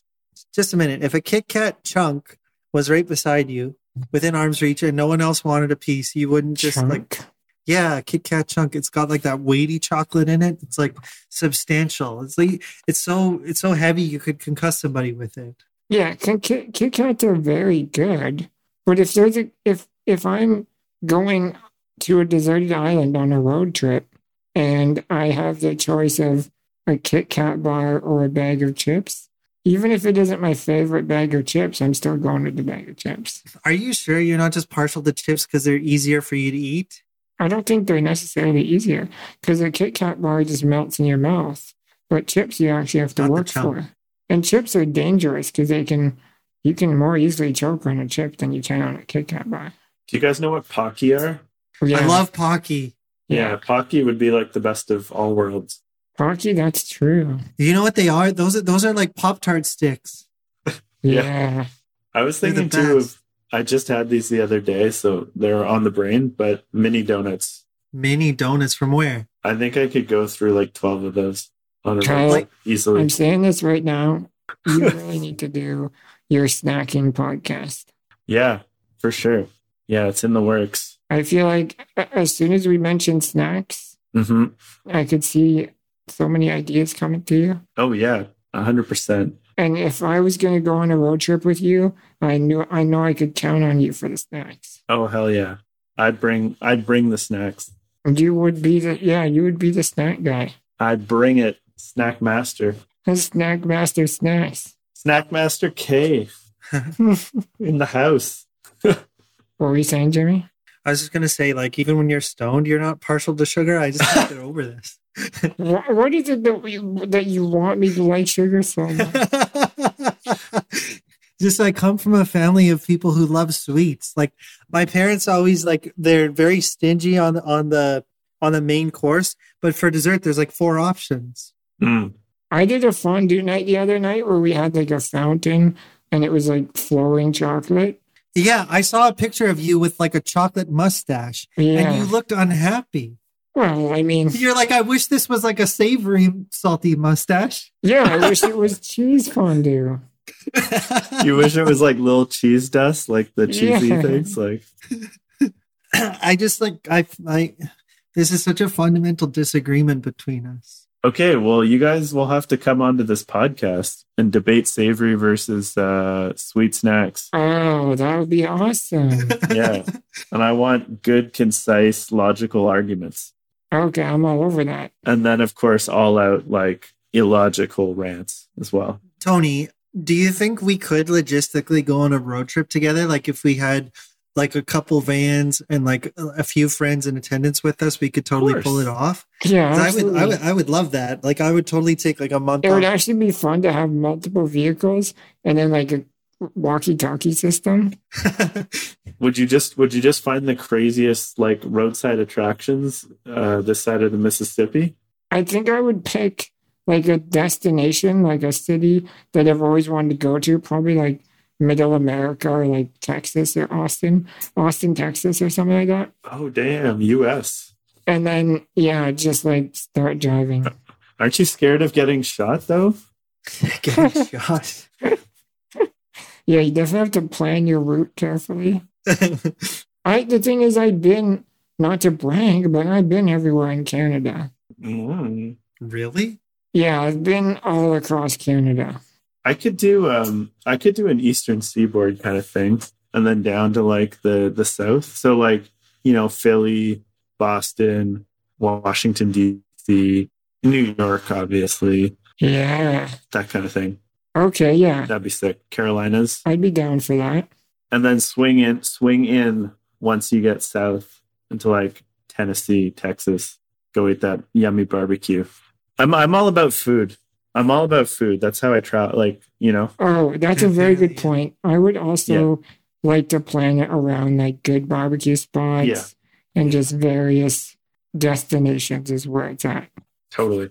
All right. So are we planning this road trip? Is that what's happening? I guess so. Yeah. We should do it. Yeah. Okay. Yeah.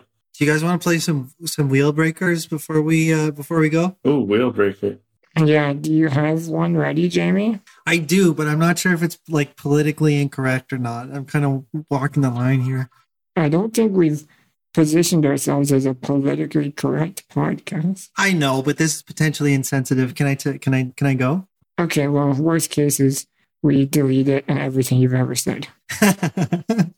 Fair enough. Yeah. Okay. So let's say, do you know the concept of wheel breakers? Of course, Kyle. Yeah. Yeah. So let's say you're completely able-bodied. Shout out to Kyle, who was on another episode, not in person, with a wheel breaker.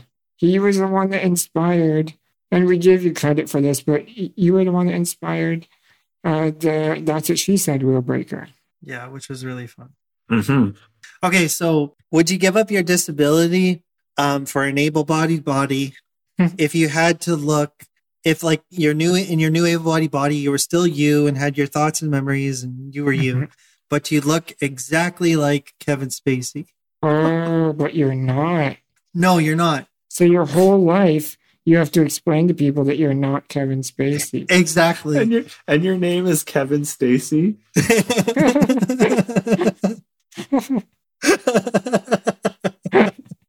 Oh no. Devin Stacy.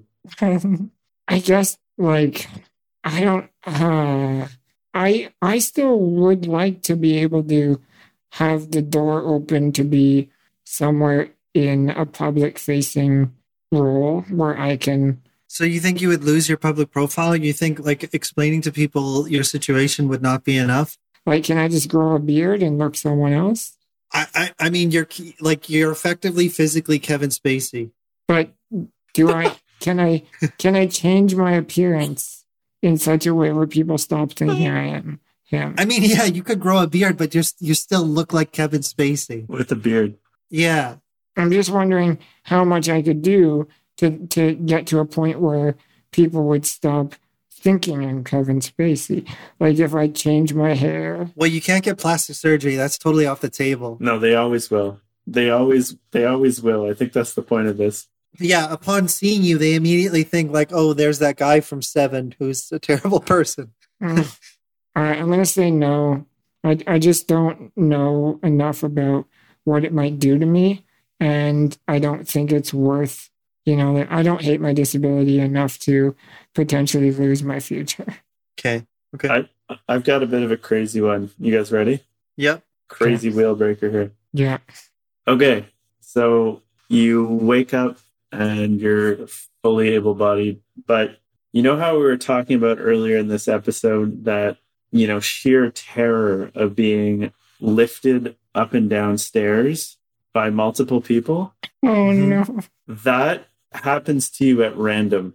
And you're unable to control anything in the situation. Like, and you don't know whether it's going to work out or not. Oh. So occasionally, like you're an able-bodied person and you're living your life, and then occasionally when you go to take the stairs, like someone swoops in behind you with some sort of chair apparatus, and everyone appear like just people like what is it called? Those flash mobs?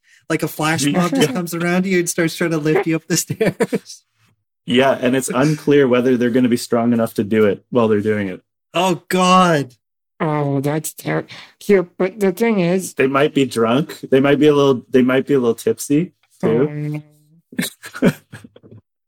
What do you think, Jamie? I don't know. Like one of the persons, like they have a cane and like a back brace. Like, clearly like there's, it's feasible that they could do it, but it's not assured. I don't know. So how often? Every so often. Yeah, I was thinking about it. I was like, oh, maybe I could say every day, but then you get used to it and it would be predictable. It happens at random. But is it like 10 times a year? You don't know. You have no idea. So it could be up to every day. It could be like you could have it happen 3 times in one day and then not again for 5 years. Oh, no. Man, that is terrifying. Maybe you just become some kind of celebrity. Because like you're walking down the street and all of a sudden there's always like the chance that some flash mob comes and sweeps you up off your feet in a chair. Maybe people would look at you as like, oh, wow, who's this guy? That's kind of fun. Like they don't know that you're internally you're freaking out. Mm. The other thing I'm thinking is I'd be able-bodied enough to probably not be as scared, because part of the reason I'm in such terror all the time is because I know I'm not going to be able to do anything to stop this from being a tragic ending. No, you lose your mobility for those moments. Oh, no. Yeah. Oh, no, this just keeps getting worse. This is such a convoluted but hilarious, like, hypothetical. Yeah, you've become like the world's worst genie. Like you have all these powers to like make something that goes so wrong, but you've constructed it in a very precise way. Yeah. I think I would take the deal. Yeah. I think you'd probably still get used to it, even if it was random. Yep. I think you'd still kind of get used to it. And like maybe you could start an Instagram account. You could just do like a live feed where like, will it happen today? Am I gonna get swept up? And I think I would develop like a fear of staircases in general, and I'd only take the stairs if like no one else was around. Fair enough. Yeah, you'd be that guy who like is completely able-bodied but still refuses to still takes the elevator everywhere they go. Yeah, even if a disabled person asks you to leave the elevator, you'd be like, "I'm sorry, I got to stay." Yeah. It's actually called bathmophobia, the fear of slopes or stairs. Yeah. Or climacophobia, the fear of climbing stairs. There Someone just has too much time writing phobias. Yeah, really. Trying to make them sound Latin and sophisticated. Yeah. Yeah, so I think I would take it. I would try to turn it into a career. Try to monetize it. Yeah, I would try to monetize my random. You could have like a TLC special. Yeah, right? Like randomly, like random flash mobs. The man who lived with random flash mobs. The scary thing would be if people thought that it was like an uncoordinated effort, and so randomly people on the street would see you and they would just start picking you up because they thought that they were all in on the joke. Yeah. And then you just get random strangers being like, no, like it's part of a spell that I'm under, and it's not, you're not supposed to be picking me up. Somebody else is going to come do it some other time. Yeah. It's supposed to be random. But you wouldn't do it, Jamie? You think that you'd be too scared? Well, no, like it's a small price to pay. I think I would do it. I feel like you would, once you got through the first few, you'd be better suited to it.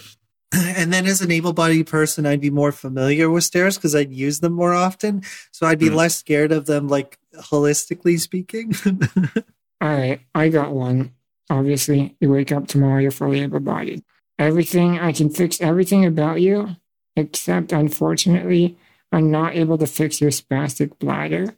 And in fact, in some mishap during the magic trick, I've made it such that every day from now on, you will absolutely pee yourself anywhere from 0 to 3 times every day. I can't tell you when it's going to happen, but I can tell you it will be an entire pee. And you're just going to have to accept it every day. It will happen. Actually, no, not 0 to 3, 1 to 3 times. Am I allowed to tell my employer about this? Yeah, you can tell them.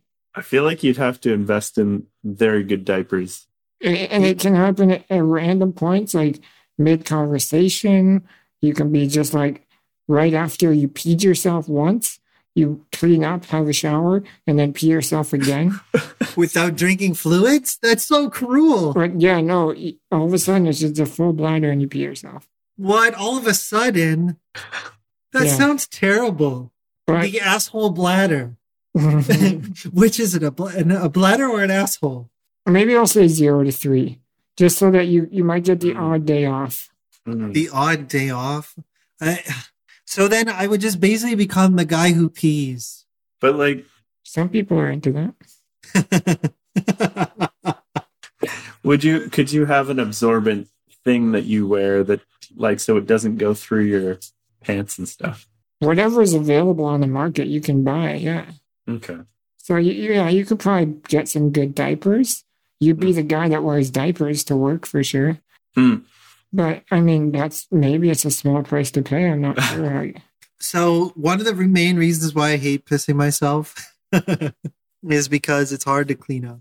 Yeah. But if I was able-bodied, it'd be easier. It wouldn't be hard. It'd be easier, yeah. But it could happen again right after you clean it up. Yeah, that detail sucks. Yeah, I don't know. Or you could just clean up, and then the good thing is it will never happen more than 3 times. Wait, so if it's randomly... What about at night? Will I piss the bed like with my hypothetical partner that I have?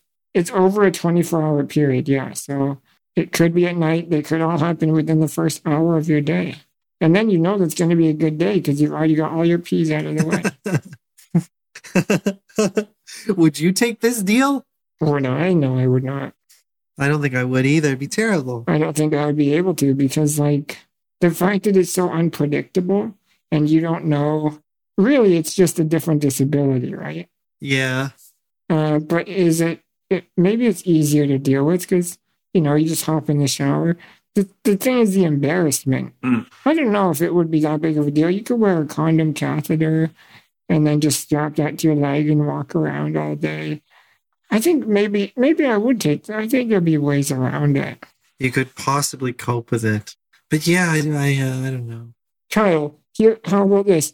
Would you rather have this happen to you or you become Jamie? Like Jamie's disability? That's the reverse of the question. That's a terrible question to put somebody on the spot over. No, I've seen how Jamie lives. I can't. I don't mean specifically Jamie. I mean like your ability to live. Would you rather pee yourself randomly all the time or have a hard time transferring from bed to your chair? You think that's my whole disability, Tony? Man, your disability doesn't seem that bad to me. Well, there's like, I'm not good. Okay. I'm not good. My disability is worse than your disability.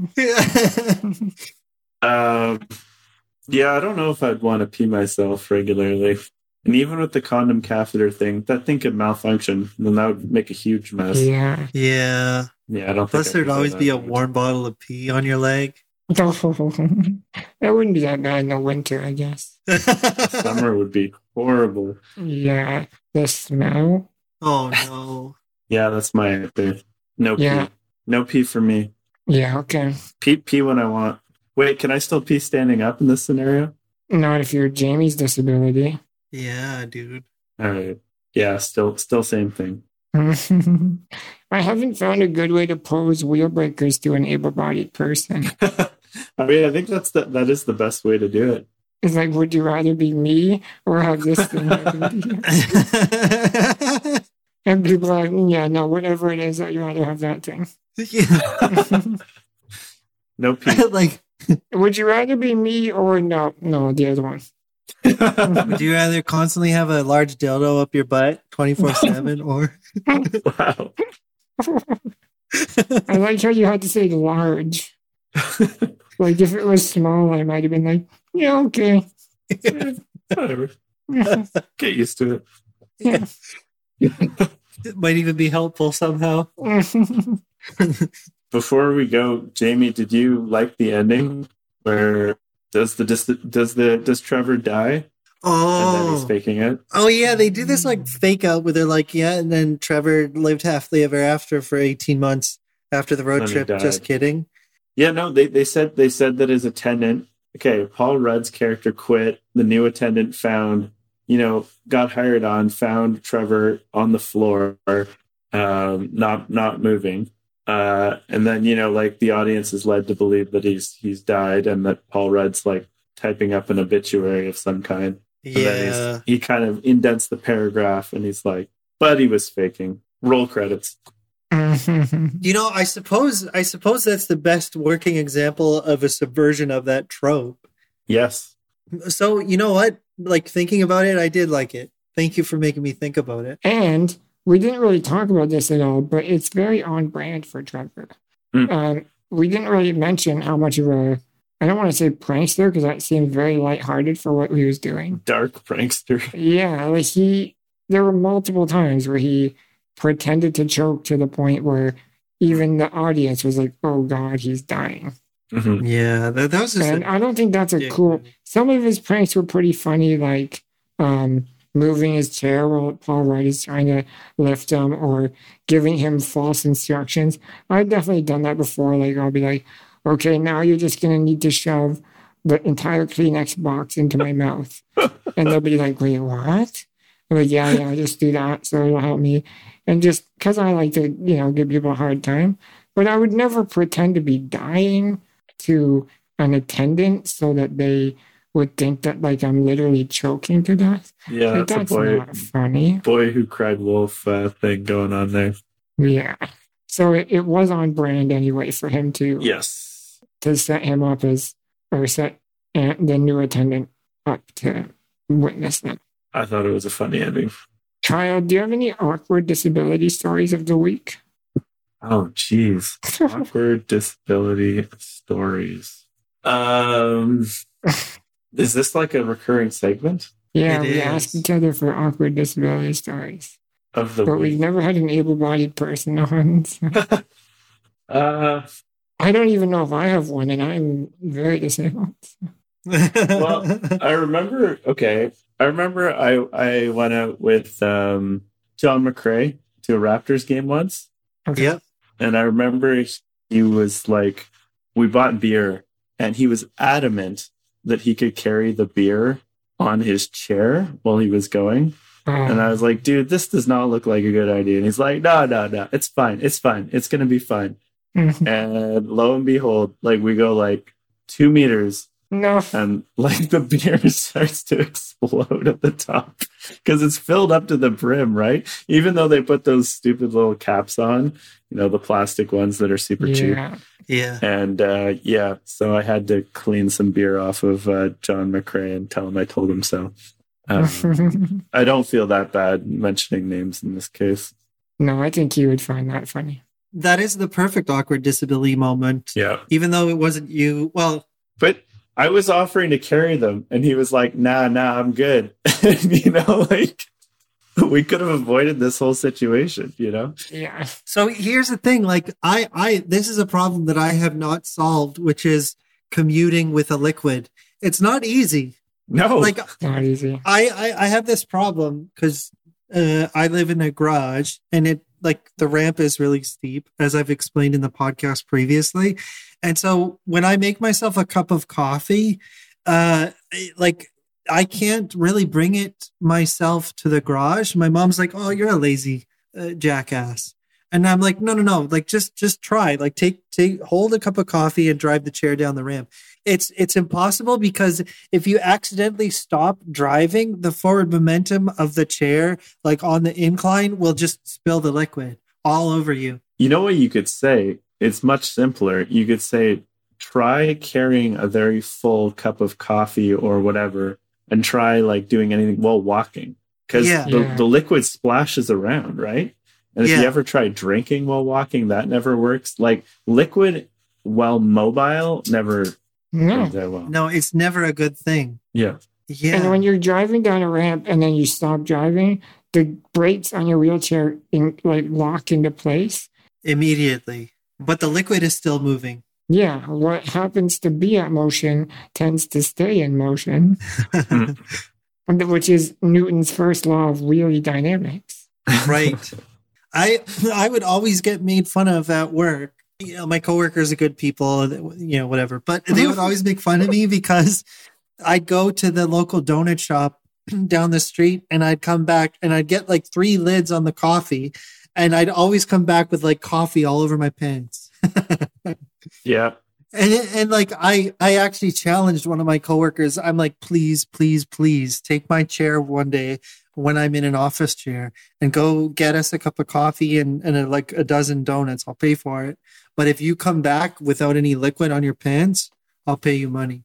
Damn. And he still hasn't taken me up on that bet yet. It's like the disability challenge. Yeah. You know, you guys should come up with some tests for like able-bodied people to try and do in a chair, like that, like carrying a liquid.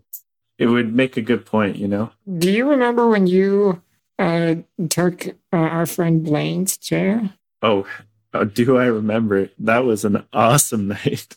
We hung out once. It was like me, Kyle, Blaine, a couple other friends, and we were all going to go for a walk, but Kyle was, unfortunately for him, the only able-bodied person there. And obviously that's a big genetic defect to be able-bodied in that group. Yeah, what a loser. Yeah, so... I felt very ostracized. We all felt really bad for him. We all pitied that, you know, we all were the superior race and he got stuck having to walk everywhere. They kept making that point. It was kind of weird. Yeah. So we gave him an extra wheelchair that they lifted me up. Was it a manual chair or a? It was a power chair. No, it was a power chair. At first, we were like, okay, like turn the speed down, and you know, like not 5 minutes later. Yeah, so he tries it out, and obviously, Kyle, having been around disabled people for so long, basically was an incumbent wheelie at this point. Yeah, I was kind of a natural at that chair. You were so good at it. If I do say so myself. Within literally 5 minutes, Kyle had it turned up to full speed, and we were just racing down the bike paths. Do you remember that guy who got really angry at us on the bike path? Yeah, he was like, "Get off the bike path." Yeah, that was too funny. That was on O'Connor. And there was a guy coming the other way on a bicycle, and he's like, "Get off the bike path!" Or he's like, "Bike path is for bicycles," or something like that. He was like yelling at us as he was going by. Yeah, there's some weird politics about bike paths where people think that if you're in a wheelchair, you are supposed to be on the sidewalk, even though we would be mowing people down on the sidewalk. Yeah, that doesn't sound good at all. No, we're definitely way closer to a bike. Whenever I drive on a sidewalk, I like constantly slide out of my chair, and it's because of the bumps. Yeah, it's really hard on my back. Yeah, the sidewalks are not accessible because every 3 feet there's like another bump, and it's the worst. But with a bike path, it's just smooth sailing, and you can go full speed. Sidewalks are cripple popcorn. You know what I'm saying? Like when you're on a trampoline. Did you say cripple popcorn? Yeah, like, you know, when you play popcorn on a trampoline, like you snuggle up in a ball and someone bounces the trampoline. That's what sidewalks are for cripples, because the lips, like, they make you pop up and down constantly. Yeah, I see what you're saying. Definitely would be a fun game show for sure. But that should be the one of the challenge in the wheelie test for able-bodied people is they have to carry a cup of water and drive down a sidewalk. That would be an amazing, like, Survivor challenge, you know? Like, do an obstacle course in a power chair. That would be a great, like, YouTube game show or something. Yeah. take the bus in a 3-wheeled scooter and try not to tip over. How about that? Go anywhere in a 3-wheeled scooter and try not to tip over. Jesus, I did that for like 4 years, and I never wanted to leave campus because I didn't feel safe. Yeah, I never understood the 3-wheeled scooters. I don't know, because I was very naive and stupid back then, and I just didn't want to accept it. They're like, if I have less wheels, I'll be less disabled. That psychology is probably not even off the mark. I wish we had prepared a parody of a song to end it on, but we could do the cha-cha slide, I guess. Do you have it? Do you have the parody? All I have is, you guys can help me out. To the left. Drive to the right. Drive to the left. Tilt back real slow. Left foot plate up. Right foot plate up. Reverse. Recline. I love it. Kyle, is there anything you would like to finish off? Do you want to promote your upcoming... My podcast is not yet in the works. Promote anything in case people really love what you had to say and they want to reach out to you or follow you somewhere. Like that. Just keep listening to more of the show. These guys are awesome dudes, and they're doing a great show. You guys are doing an awesome job. So I'm gonna flip that back on you and just promote you instead. As soon as your podcast starts, we will be promoting the snack out of it. Yeah, and then we'll have a road trip edition episode where we do this the snack diaries. I would absolutely love to do a road trip with you. Sweet, yeah. No, it'd be sick. That'll be so fun. It'd be I sick. think road trips are going to be the new way to travel post-COVID. Yeah. Because you can just be in your bubble. Do you think I'm a good driver, though? I have no idea. But I think there's only one real way to find out. That's true. Yeah. It was awesome being on this show. I appreciate very much being invited. Yeah, it was awesome having you, man. Thanks a lot, Kyle. Yeah, for sure. Take care. And outro music. Ding, ding, ding, ding, ding, ding, ding, ding, ding, ding, ding.